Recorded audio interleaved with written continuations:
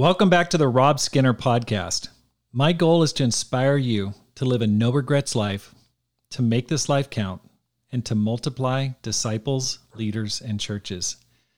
Today on my program, I'm so happy to have Dr. Al Baird from Phoenix, Arizona. And Al's been an elder for many, many years, has been part of the Boston church, part of the Boston movement. I was in the Los Angeles church for many years, and has seen the development of the ICOC from its very inception. And I look forward to talking to him about that, as well as about the recent loss of his wife, Gloria, and other topics. But before we get into this week's episode, I want to let you know about the mission planting to Flagstaff, Arizona. The churches in Arizona are working together to plant a church in Flagstaff in the summer of 2021. I've been asked to form the team and to train its leader. There are already a group of 12 disciples living in Flagstaff right now, and my goal is to form a team of at least 15 to 20 more disciples to double that mission outpost. As I mentioned before, Flagstaff is a beautiful city. About 140,000 people in the metropolitan area. It's at 7,000 feet elevation. It's forested. It's near the Grand Canyon. There's skiing, hiking. If you're an outdoors person, it is like Shangri-La. And so I'm looking for people who are willing to move there. Short, long-term missionaries, summer missionaries, families, people that want to take their family to a beautiful location. One of the benefits of COVID is the rise of remote work. And so if you've been thinking about, hey, I'd love to live in a beautiful location and work, this would be an incredible opportunity for you and your family to go to make a difference spiritually, as well as just have a great lifestyle for your family. I'm also looking to hire a couple to lead the planting, and that couple would first move to Tucson for personal training with Pam and me. And so I'm looking for a young couple, married or dating or engaged, who've graduated from college. Don't have to have previous church leadership experience, and Pam and I will work with you and prepare you to lead a planting with solid growth. So we are looking forward to it this next summer. We're going to be up there for 3 months, 1 to 3 months, Pam and I, to help build the team, to build a sense of family, build a sense of unity, and then there'll be a big kickoff with all the churches in Arizona in September. So if you're interested in being a part of an exciting mission team, leading the team, or if you know of someone who might be a good candidate to go on the team, please contact me. You can go to robskinner.com, or you can email me at rob@tucsonchurchofchrist.org, or contact me through Facebook. This is an awesome way, a direct way to make this life count and multiply disciples, leaders, and churches. Back to the program. Al, great to have you on the program today. Hey, thanks. Good to be here. It's amazing. We don't live that far apart, but it's a real blessing to have you here in Arizona, the experience that you've acquired over the years, and to be able to have you share on the program today. It's amazing. This program is geared towards people that want to grow, make a difference, and certainly you and your wife, Gloria, have over the years. Can you tell me a little bit about how you became a Christian? How much time do you have? So that was in phases.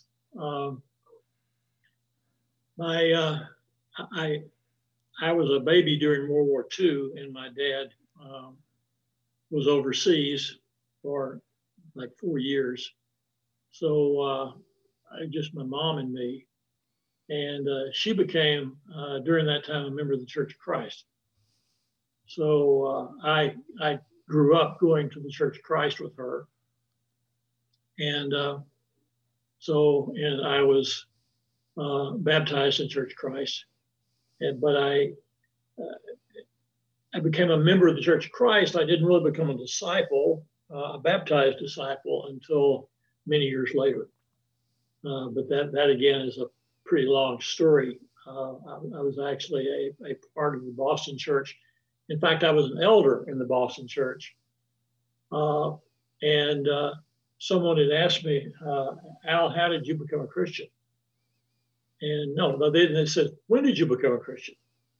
And of course, I mean, everybody remembers the date they were baptized, but I couldn't. So I start thinking that, okay, what happened? And by then I was actually 47 years old in Boston, and so I went back and said, okay, I need to remember what happened. And so I remember I was in church one Sunday, and the preacher before church came by and said, Al, how old are you now? And I said, 15.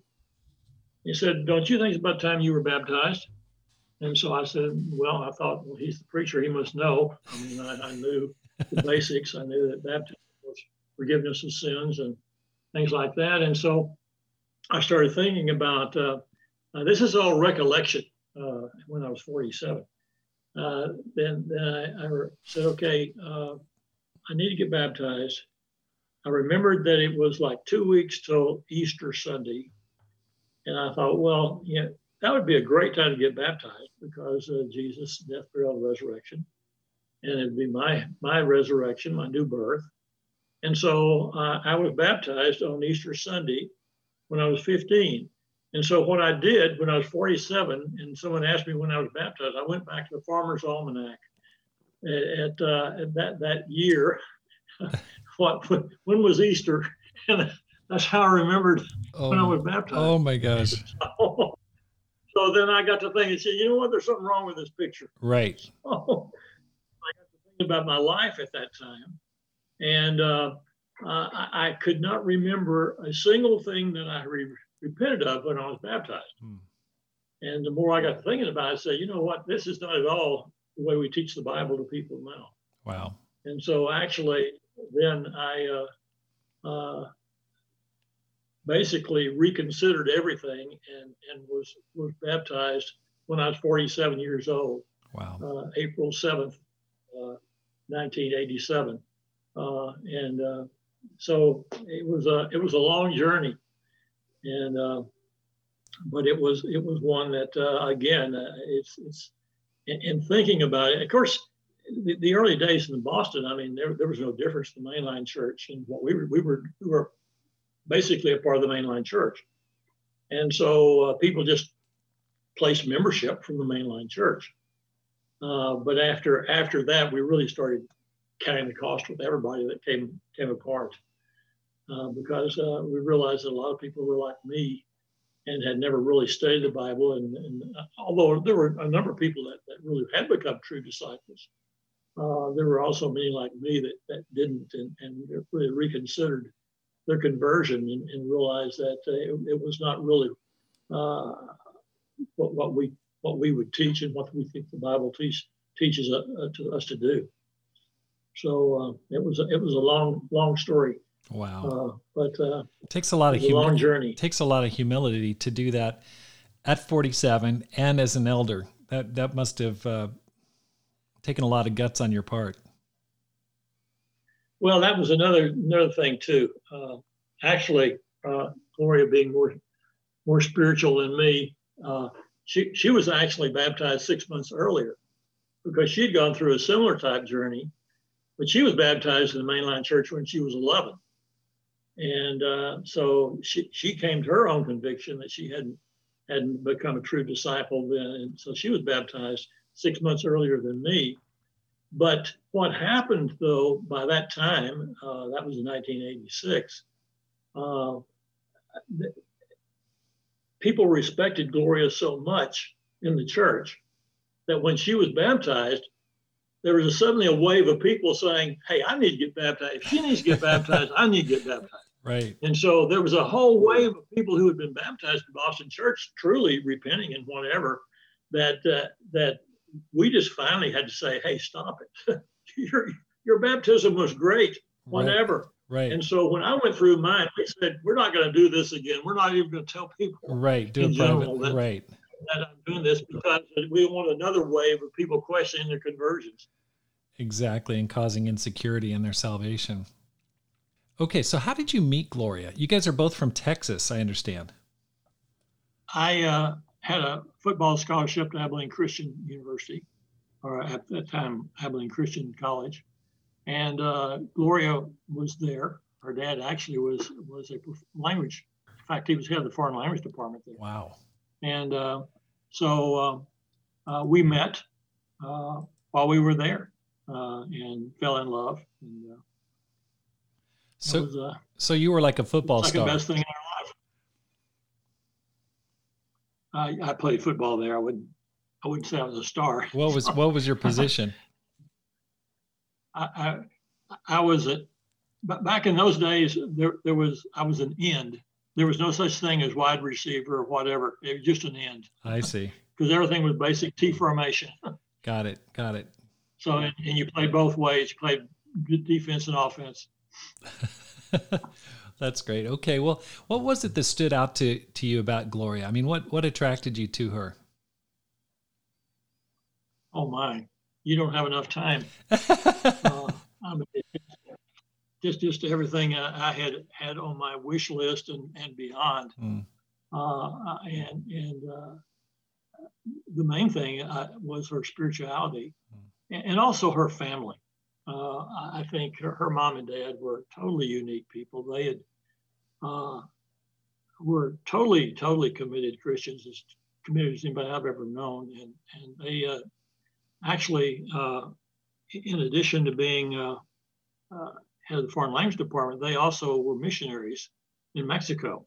He had a weekly broadcast, and they'd go every summer to Mexico and study with the people that they had contacted and baptized them and whatever. And so they started a lot of churches in Mexico and whatever, and actually helped us when we started planting in Mexico City. He actually helped us in contacts there and so forth. And in fact, he had he had put together a songbook in Spanish that we used for years in Mexico. Wow.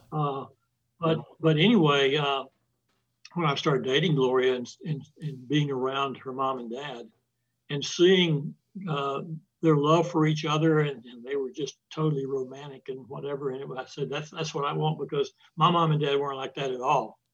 And so the example that they set, and knowing that and seeing that Gloria had been raised that way, but also, I mean, she was just my best friend.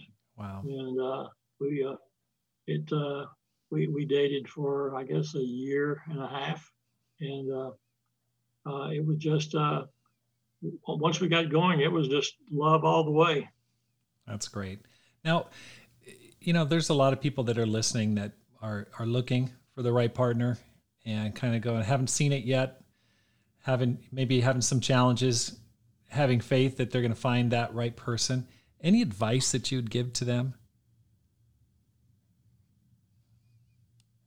Well, other than obviously looking for someone who loves God more than they love you, I think probably the second best thing is you need to find somebody who will truly be your very best friend. Not a good friend, not a best friend, but your very best friend.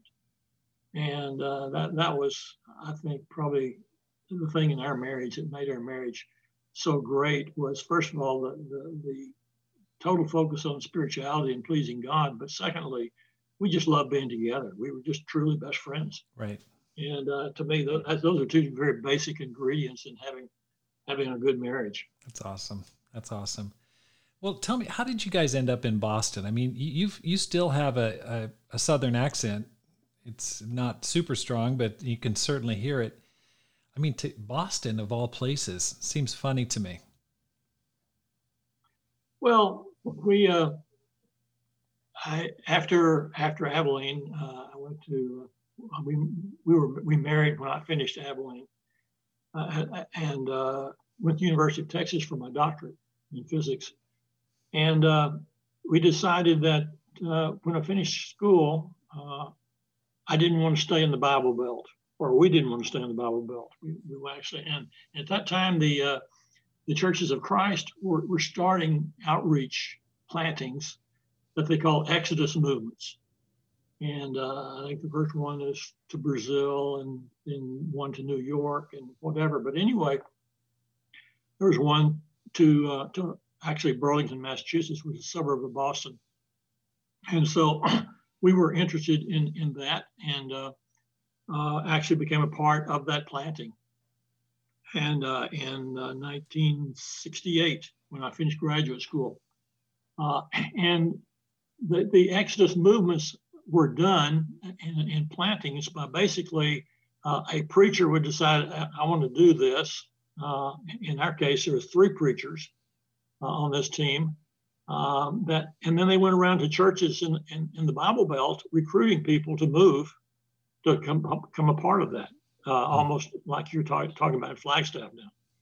And so there were actually 120 people that moved on this planting. Wow.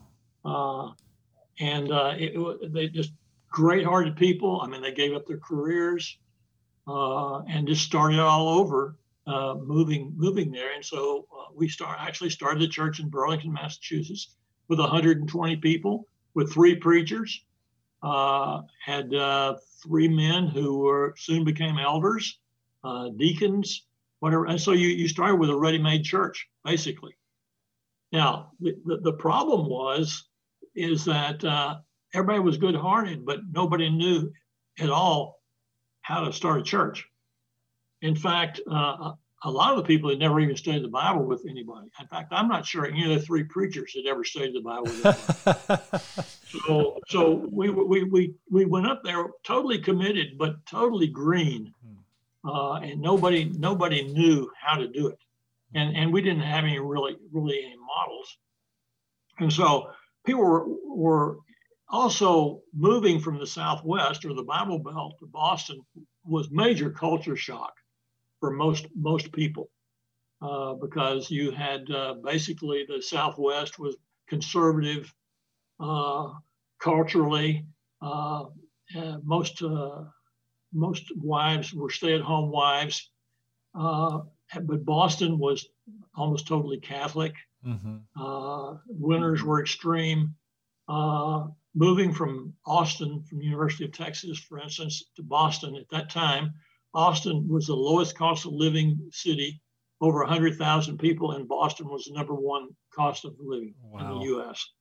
And so there was major culture shock in that. And so every summer you'd have about 1/3 of the group that would move back. And so about as much as we grew and baptized people, you had people moving back. And so for 10 years, it stayed about 120 people. Wow. Good-hearted people, but never really doing what we had hoped it would do, right, in terms of really making a major impact in Boston. But that's how we got there. And so it was, we love the people. We were in that church for 15 years. I became an elder in that church. And we built a building in Burlington. In fact, the Boston church now uses some. But it was a great learning experience, but certainly not the impact that we had hoped to have. Okay, so you were 28. You were born in 1940. Is that right?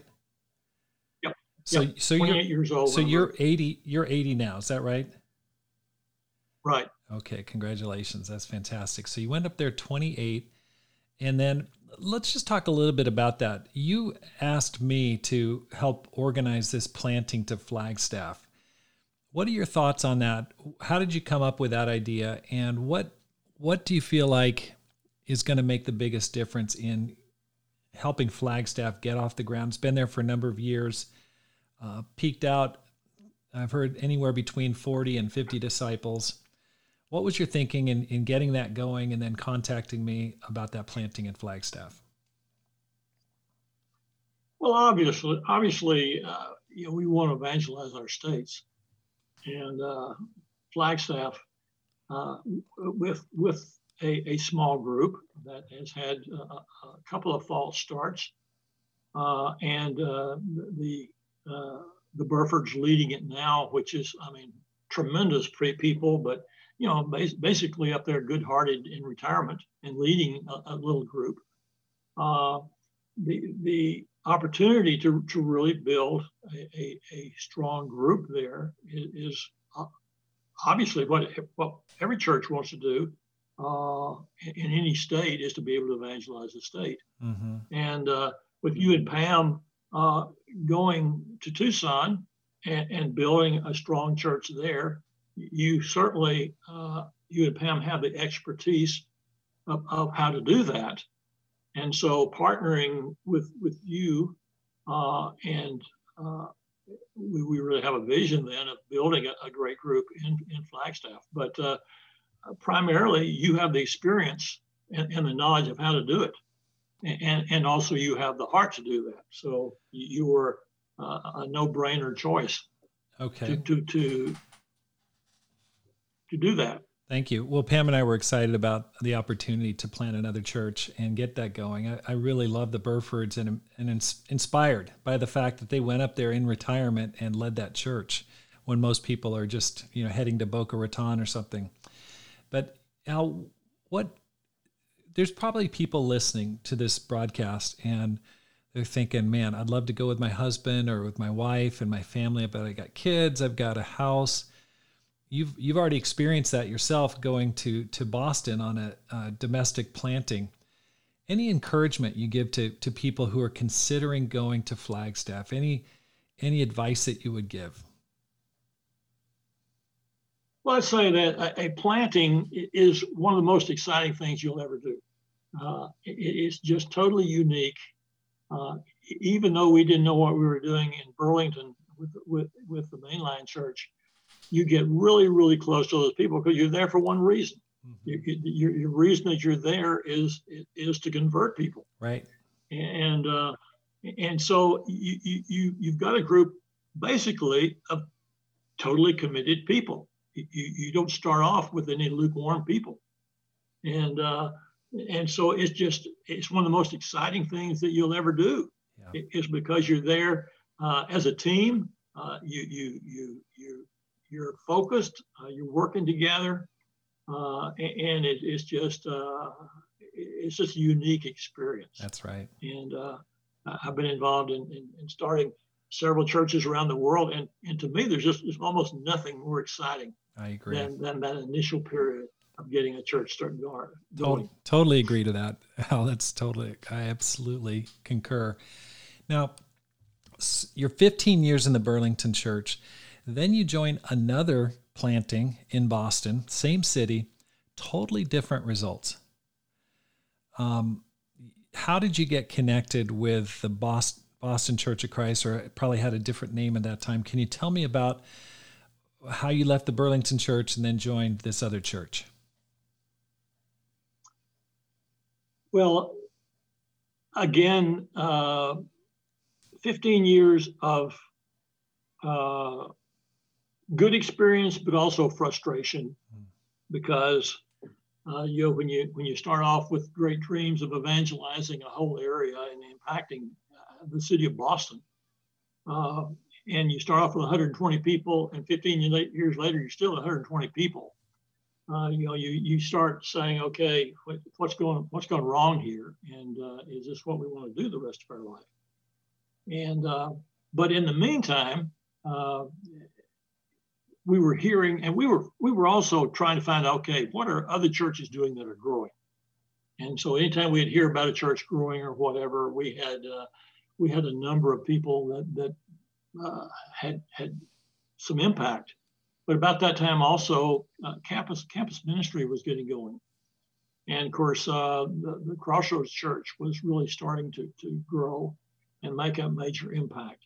Enough so that a number of people were converted in Gainesville at the church there from the Boston area.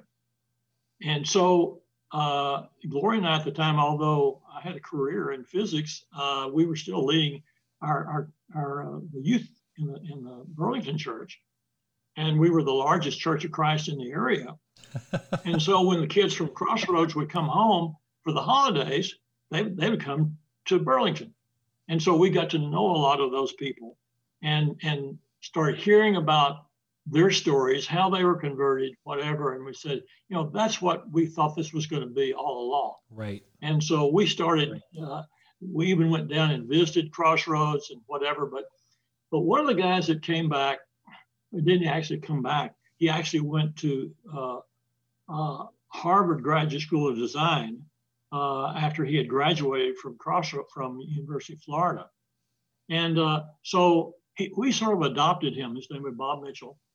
And so he hung out with us all the time. And he actually got us going on doing soul talks with the teens and things like that. And so he just hung out all the time. And so we said, Bob, what can we do to get you to stay here after you finish Harvard? Right. We'll do anything to get you to stay here. He said, well, I have a friend who has actually always wanted to come to Boston and evangelize the campuses, because Boston at that time had 180,000 college students. There was no ministry at all to campus students. He said, if he would come, then I would probably stay.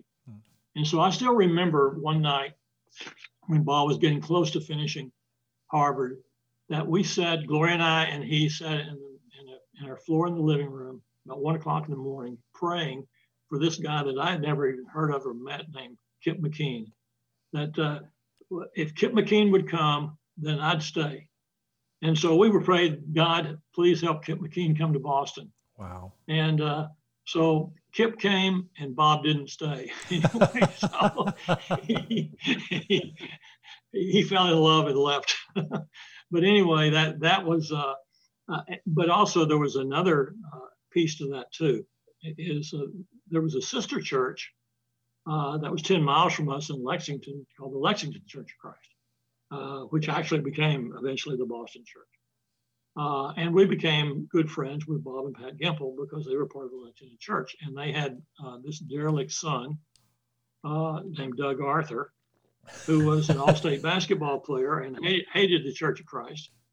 And he wanted to go to Duke at that time, which was powerhouse in basketball. He wanted as a walk-on in basketball and make his claim to fame and forget about the Church of Christ. Right. And so he did. But he went to there. He went to Duke. But at that time, also, then there was a campus ministry from Crossroads there that got a hold of him and totally turned his life around. He became a disciple. And so when he came back for Christmas, then we linked up and he started helping us over Christmas. And then summertime, we just hung out all the time. And he helped us with the teens and whatever. And of course, that was a major influence for us, but the friendship that developed with Kip. And that was actually about 1978, I think. And Kip, I think, came in 79. But anyway, the Lexington Church was a little bitty church, 30 members. And they were primarily serviced an Air Force base, but the Air Force base closed. And so they were basically a dying church and were considering merging with us in Burlington. And, but Doug came back and asked the leaders, hey, don't do this.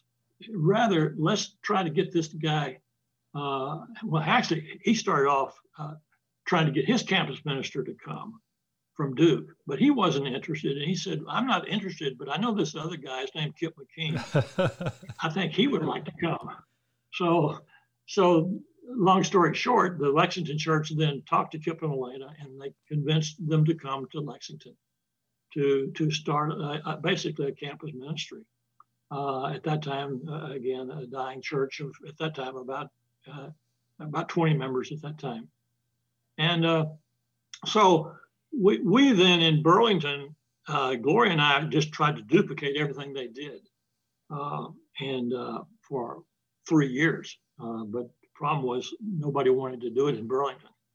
So we'd go to the retreats, we'd go to their devos, we'd go to their whatever. And then in 1983, I still remember February of 1983, Bob and Pat, we hung out with Bob and Pat from time to time. We were good friends. They had us over for dinner. And at that time, Bob and Pat said, Al and Gloria, we have a proposal for you. We'd like for you to give up your career in physics, go into full-time ministry, and join us in Burlington, in Boston. And that totally just blew our minds, because I had a minor in Bible anyway. And the main reason I hadn't gone in the ministry is because I didn't like the way that Church of Christ treated preachers. But so I decided to become self-supporting. That's the reason I went into physics. And but anyway, we struggled with that for 3 months. Got a lot of advice, prayed about it, whatever. That was in February, and in May, we decided that okay, we're going to do this. I'm going to give up my career. And so I went in the research center and made the announcement that I was going to leaving physics and going in the ministry, which everybody thought I was totally insane. And that was in May of 1983. And in July of 19, but also I was not going to do it until September. So I was going to stay with the research center until September. But in July, the head of the research center called the research center together and said, we're closing the research center. So basically, I was the only person with a job. but also they said, Al, if you will stay on and help close down the research center until November, we'll give you a significant bonus, and you actually only have to be here about 3 hours a day. So basically, by September, I'd started basically in a full-time ministry, and they gave me enough of a bonus to put Stacy, our oldest, through the first year of college. So we just felt like God's exclamation point on that whole thing. Wow. But it was a huge deal announcing in May that we were leaving the Burlington church, going to at that time the Lexington church. Because we had actually converted a number of those people, and I was an elder there, and it really broke people's hearts, and it was one of the hardest decisions we ever made. Of course, 3 months later, I would have had to leave Boston anyway because the research center had closed. Right. But anyway, that was sort of our transition. That's amazing. Now, let's just talk about, you're 43. You've got a kid who's just entering college. You've got 3 more girls that are younger than that. Two others. I mean, talk about pressure. We have 3 girls. You've got 3 girls. Okay, so you got 3 girls, one about to go to college. You make a major career shift. That must have been frightening. I can't imagine. Well, yeah, one of my questions, of course, the Sperry job, the research center, I love that job. I love the career. I've been there 15 years. I just got a month's vacation and great retirement. And it was a great job. And so one of the questions I asked Bob about going in the ministry, he said, okay, tell me about retirement. Right. And he said, "Oh, we have a great retirement program. When you die, you go to heaven." So he was upfront about it. But Al, do you ever? And that was the retirement. That's right. Do you ever regret that decision? When looking back on that, how do you view it now? Knowing what you know now, would you do it again? Oh man, the third best decision ever made. First was becoming a Christian. Second was marrying Gloria, and third was that decision to go to join and move into the Boston church. At that time, the Lexington church. And why is that? It was a time that I've never seen so many miracles in my life of changed lives, whatever. Of course, we were at that time still very much a part of the Church of Christ. The change didn't happen until a number of years later. But we, of course, thought we had to have a building. Any legitimate church had to have a building, and the Lexington church had its own little building, but only seated 100 people. And so they outgrew that in the first 6 months and started meeting in the Arlington Baptist Church, and that was seat 600. Outgrew that pretty quickly and started having dual services there and the Arlington High School, which was a block down the street.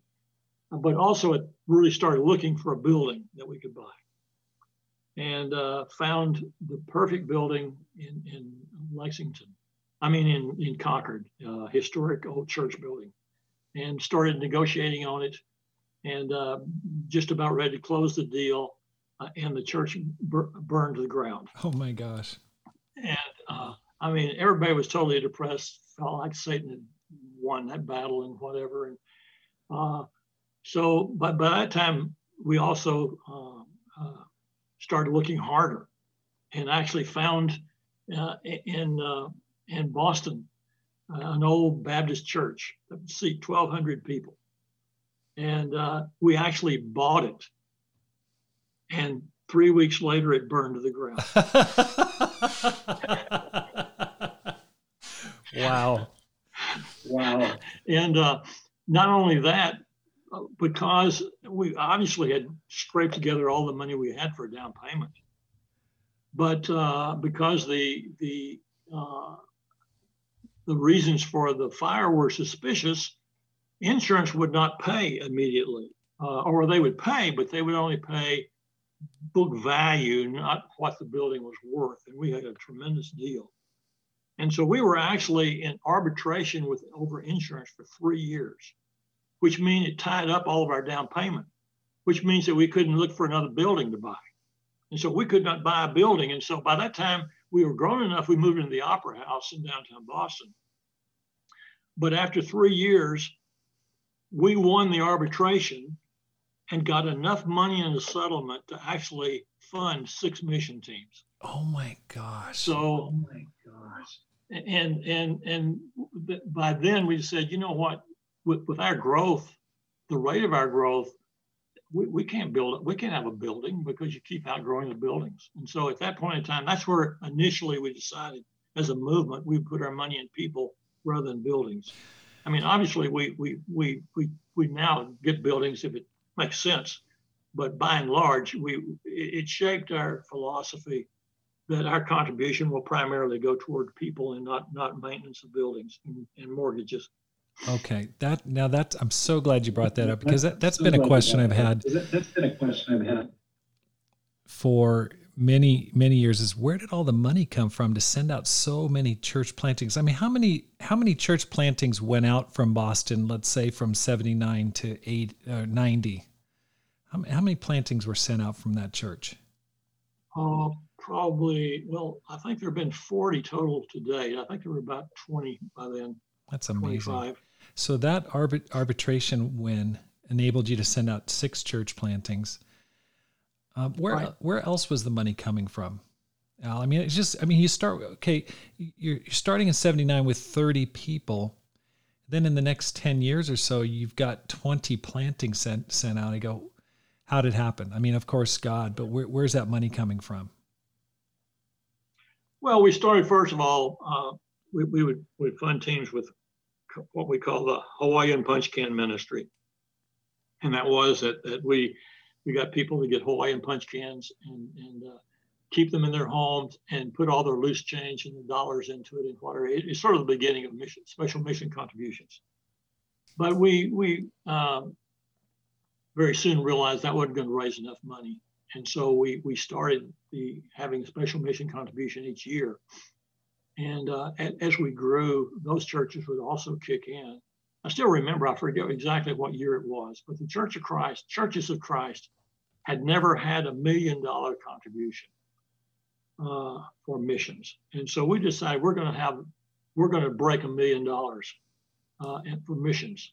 And so one of our mission seminars then, I forget how far, maybe it was, I don't know, about 1985, 86, I can't remember the year, but we broke $1 million in special mission contribution.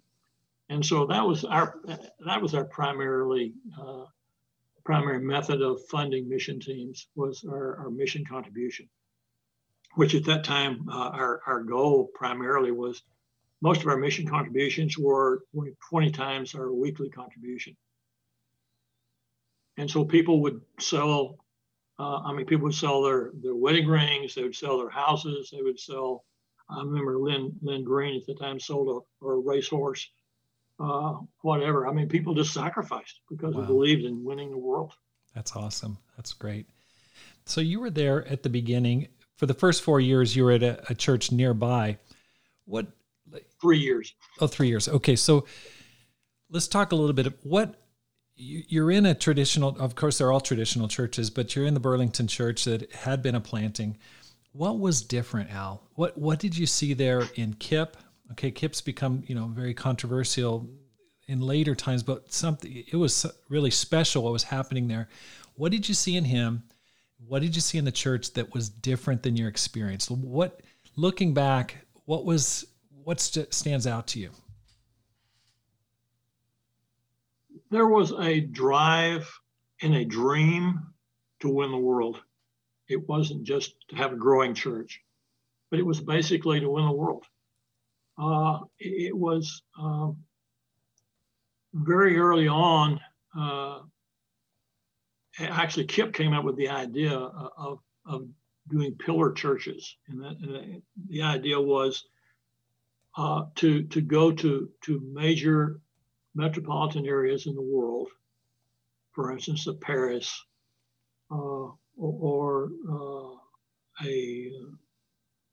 just all the major cities, London, Paris, Bombay, Hong Kong, whatever, and start a pillar church there, and from there be able to evangelize that whole country. And so that became the plan. And it's very interesting. Donald, we very soon caught the attention of a lot of church growth experts. For instance, Donald McGavran was at that time the sort of called the father of church growth. One of his quotes was that he told us, he said, "You're the only group that I've ever known of that has a viable plan to win the world." And so, I mean, it was not just, we're not just going to convert Boston. We're going to try to convert the world. Mm-hmm. And that just fueled people. I mean, that dream drove people. Right. That's amazing. Inspiring. Looking back, what do you feel like you could apply today from things that were going on back then? You know, what are three, you've talked about the vision for the world. What are three things that you would attribute that rapid growth to? I mean, how like starting from 30, where was it at in 1989, 10 years later? How big was the church in Boston? From 1979 to 1990, basically 11 years, the church grew at 66% a year. Oh my gosh. For 10 years. That means it doubled every year and a half.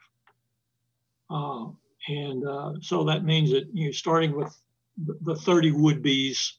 I mean, in 10 years, you were over. I mean, this counts the plantings too. Mm-hmm. You were well over 20,000 members. So I mean, literally, it's a straight line growth. Mm-hmm. Of about 66% a year. Okay, and, so there are many reasons for it.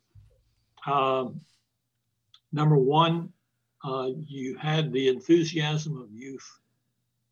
The median age of the Boston church for those 10 years was still in the 20s. And I was, when I became a part of the Boston church, or the time the Lexington church, at 43 years old, I was the oldest person in the church. And the people still tell me now that we thought you were really old. Now they're that old. But I was ancient at 43 years old. And so it was a youth movement. Mm-hmm. And of course you had the enthusiasm of youth. Of course, you had a lot of mistakes you made as youth too. Sure. We at 43, I had not. There's a lot of similarity, church growth and family growth, and nobody in the church had the experience of having a second generation family. That the lessons you learn from that. Right. And so we made a lot of fundamental mistakes that we had to do over again. We'd do very different. But it was. I think a lot of it too was. I think it was. God just had his hand on it. I think that God has had his hand at certain times in history. Yeah. For certain things to happen, revival movements, whatever. And I think this was absolutely one of them. It was on the heels of the Vietnam War, and you had youth were looking for purpose in life. Yeah. What do I want to do? What do I want to make a difference? I don't want to fight war.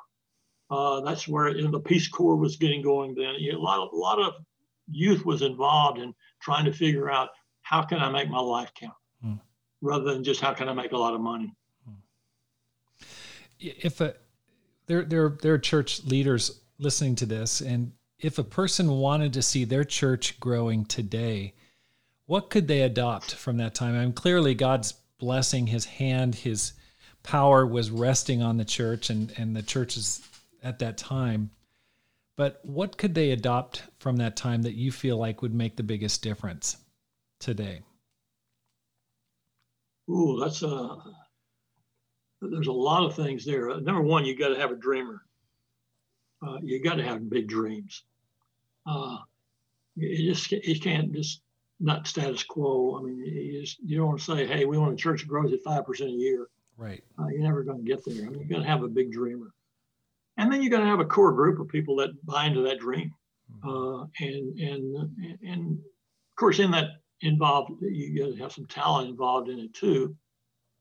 But I think also you've got to have, to really make an impact, you got to have youth. You need the basic older people. Obviously, it's very important. I mean, it's sort of the backbone of the church. But you got to have the enthusiasm and then basically naivete, in a good sense, right, of youth. Right. That just don't know you can't do it.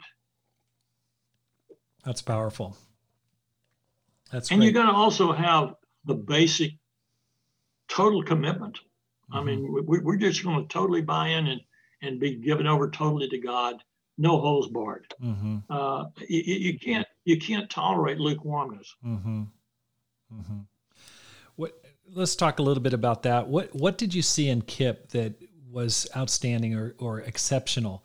What made him different than the average preacher at that time? Well, I think that he wasn't too unusual from the other preachers that came out of Crossroads.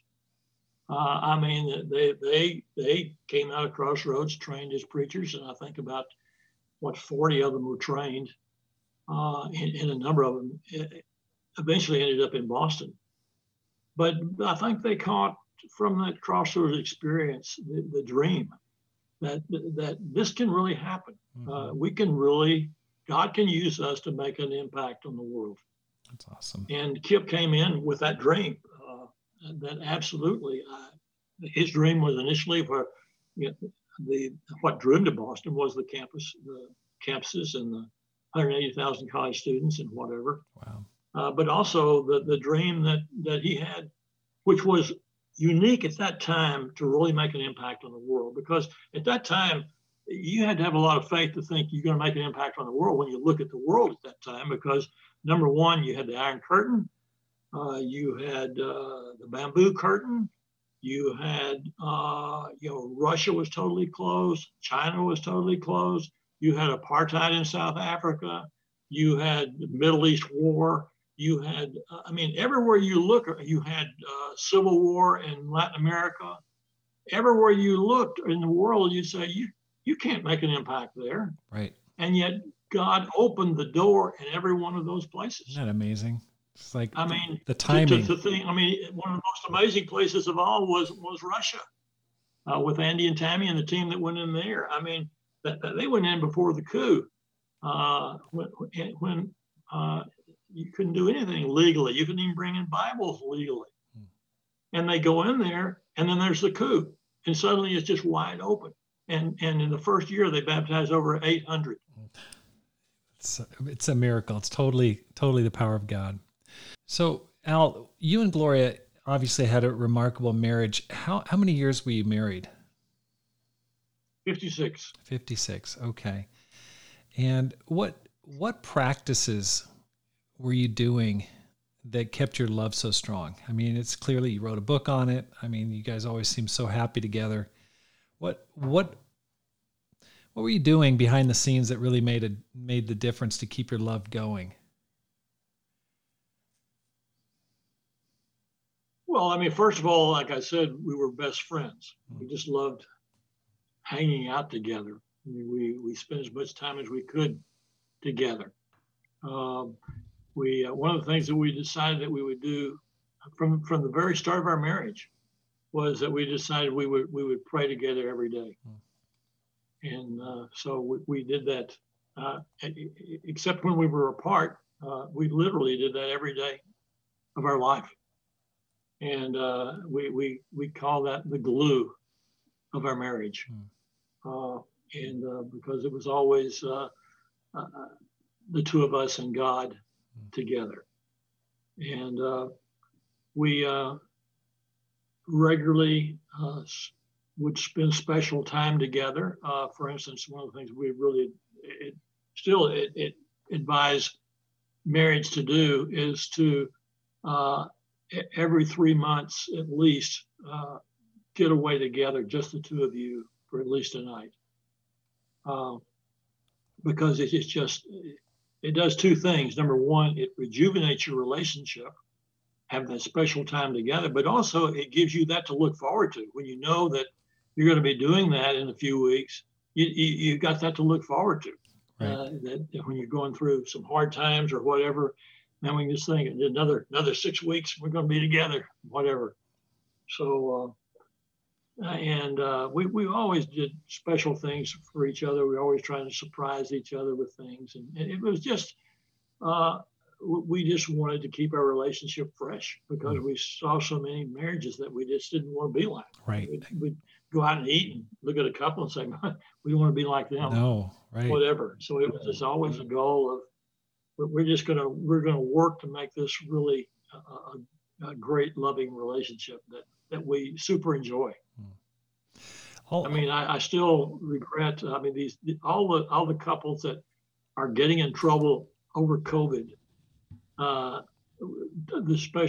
the time together. I just don't understand. I wish I had Gloria during COVID. Right. We would have loved having that much time together. Right.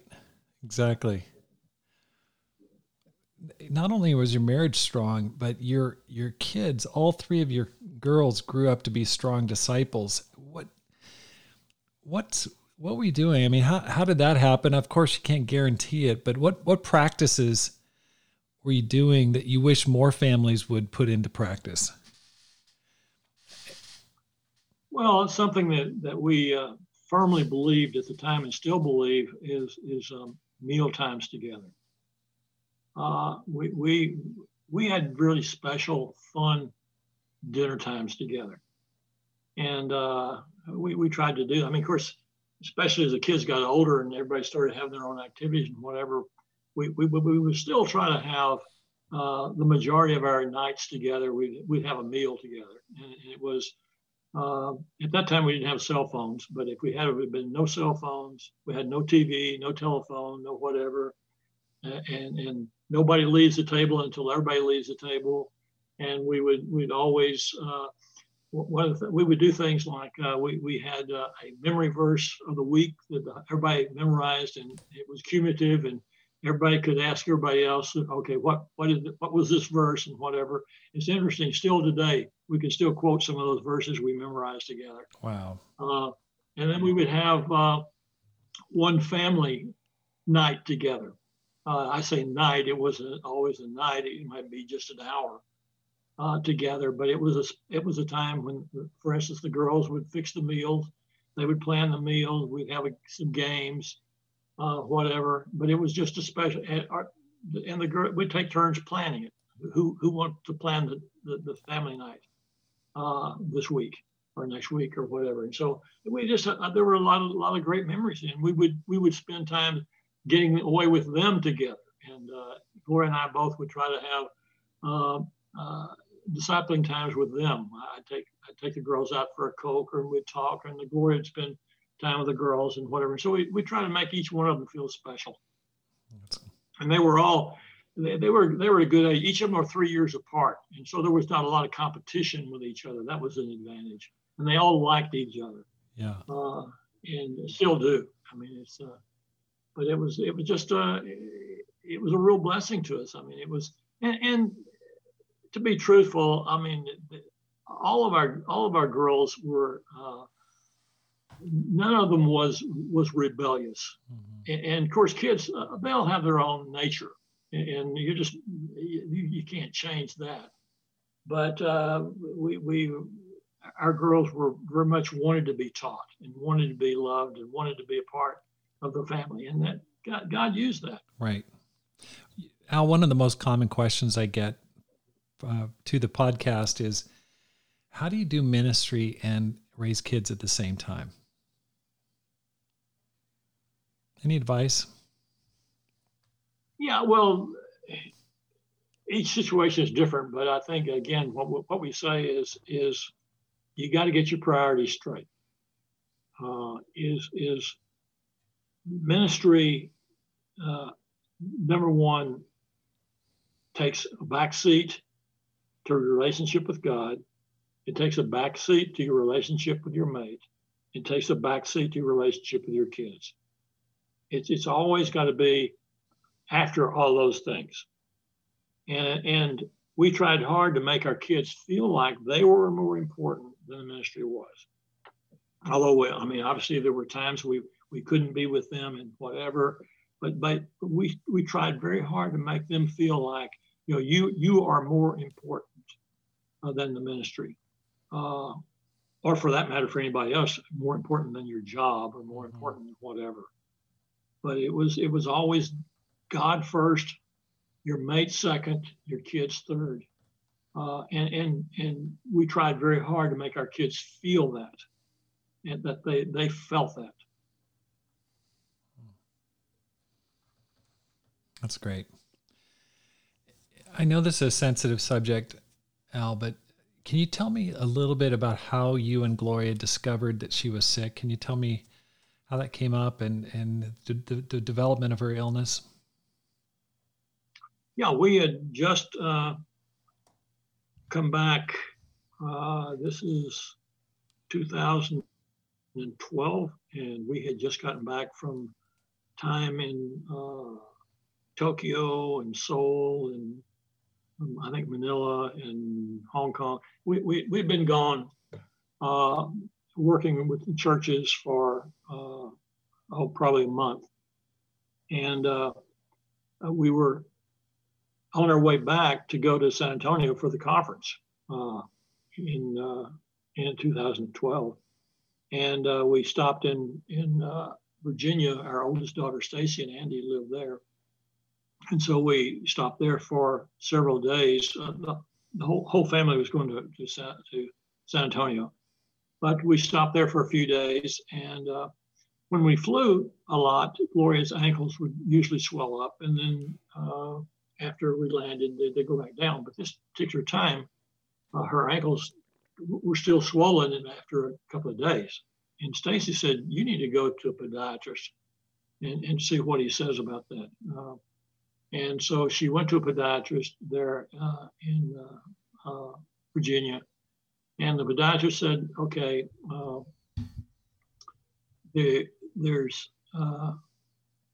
we need to take a scan and see, because first thing we want to look for is clots, to make sure that you don't have a clot." And they took a scan and didn't find anything, but he said, I'm gonna look a little bit higher. And so they did another scan and noticed that there was fluid around the lung. That obviously was very concerning. And they said at that time, okay, there's three things that could probably be due to. One is an infection. Two is a heart problem, or three is cancer. And so Gloria and I decided it would definitely be an infection from travel. Right. So anyway, we then went on to San Antonio for the conference. And while we were in Texas for the conference, we got a call from the hospital there in Virginia saying, bad news, the test shows that it's cancer. And we don't know what kind of cancer it is, but you need to go back to LA as soon as you can and get that tested and find out what's going on. And so we were there. The whole family was there in San Antonio, and then we went back to UCLA, and they did further testing and found out that it was uterine cancer. And so she had a total hysterectomy then, and began chemo for 6 months, I think. at which time she was then in total remission. So, I mean, very, very good news. And then we moved to Phoenix, and they continued to monitor her. But then after a couple of years, it had reoccurred. And so she then went in chemo again, and this time did not go into remission, but the counts went back down, and then the counts went back up, and then she went into chemo again, and that was the last round. But it finally, and she went into some experimental treatment. But finally, the last word was that it transitioned into her brain. And so the doctor said, we can continue the treatment, or you can go on hospice, your choice. And so we said, if it's going to the brain, we don't want to continue this. And we went hospice, and she was gone within 2 weeks after that.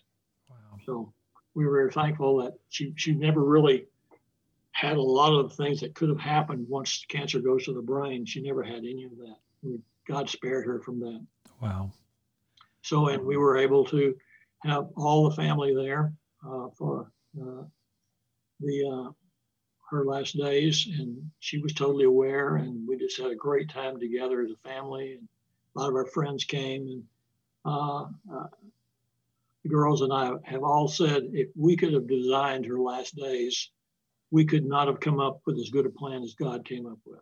It was just almost the perfect ending to a great life. I mean, obviously, I'd still like to have her around, but it was compared to what a lot of people go through at the end. I'm just so thankful that God took her the way that He took her. I know that your whole family was around. What made it special? I mean, what made it as unique as you explained there? Well, I mean, it was she still had her sense of humor. She knew she was going to be with God, and so that was exciting to her. And the kids, the grandkids, everybody was hanging out at the house here. And there was singing, there was joking, there were tears, there were whatever. I mean, it was just a very special last week that the whole family had together. And you would have to know Gloria to know her sense of humor. I mean, she never lost her. In fact, her humor almost accelerated toward the end. And nobody knew how long we really had with her. And one time we had she had a hospital bed in the living room. And so it was sort of the center of activity. And for those last 9 days, actually. But about 3 days before I lost her, she called me over the bed, and she said, "Al, I think this may be it. I may have to say goodbye." And then she said, "But I don't know because I've never done this before."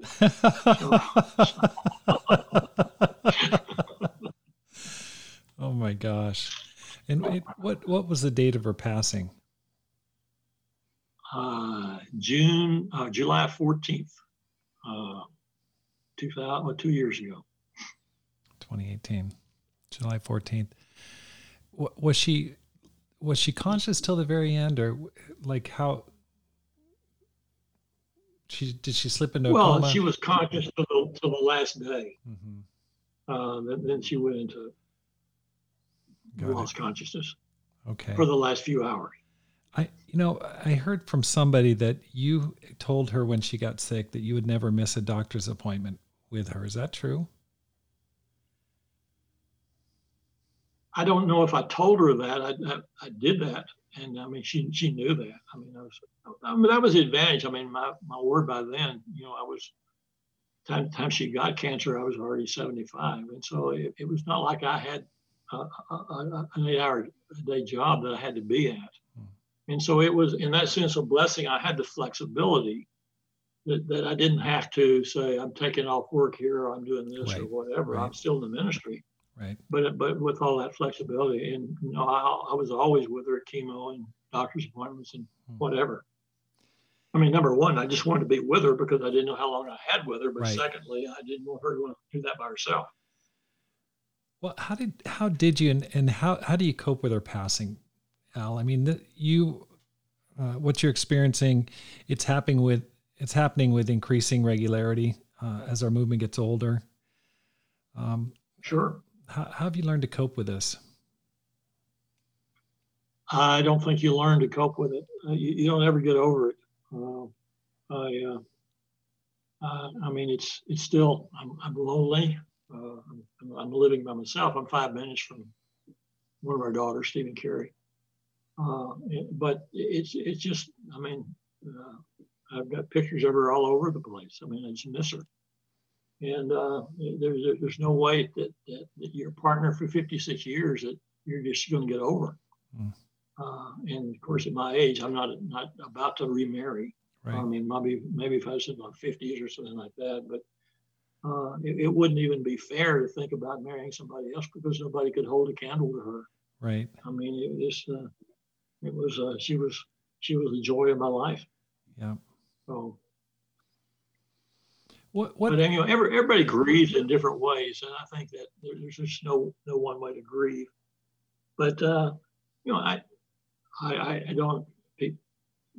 People can say, "How did you get over it?" I never got over it. I never will get over it. Yeah. I mean, it's lonely without her. Yeah.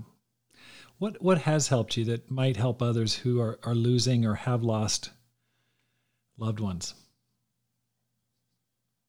Well, I think you got to number one, not retreat from the world.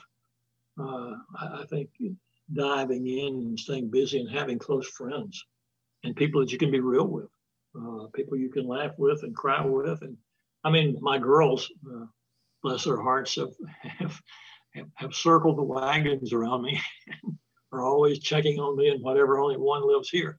One lives in California and one in Virginia and one here. But it's just sometimes they're like mother hens, and saying, okay, how you, and Carrie, the one that lives here, is the most emotional one, and I'm the least emotional one of all the five of us, and she'll always say, okay, Dad, how you feeling? I say, Carrie, I don't know how I'm feeling. Back off. Yeah. Yeah. Well, you are a scientific person. You have a doctorate in physics. You seem, you strike me as a very self-composed person, and I just can't imagine the kind of depth of loss. How did you go back to just being single? Like, how do you spend your time now? Like, how do you make that massive adjustment to being, by yourself? Well, I think, again, I think each person is different, but I stay very busy. I'm still basically a full-time minister. So, I mean, I'm still very involved with people. I think that it would be deadly for me to retreat into become a hermit. I see. Got it. So I'm very involved with people and try to be very open with people. Yeah. Well, Al, I really appreciate the time. Any final words that you'd like to share with people who want to make their life count for God? You've spent 80 years devoted to God, most of those years, obviously. Any advice that you'd like to pass on to people that would like to follow in the footsteps of total commitment to God? Well, I think that first of all, you got to decide, I'm going to be totally committed to God. I mean, whatever He wants, that's what I'm going to do. But then I think you got to surround yourself and find people that think like you think, that you can dream together, and you can call each other higher, and you can challenge each other. To me, it's I think that's so very important. I mean, obviously, I had that in one sense built in with Gloria, and then all three of our girls caught that dream. But even when you don't have that, you can have friends that have similar type dreams and can call each other higher. And I think that's so much of what we need in the church now. I think we've got to get back to the basics of discipling relationships, or prayer partners, whatever you want to call them, people that think like you do, who know you're good, bad, and ugly, and call you higher and you call them higher. Amen. That's great. Thank you.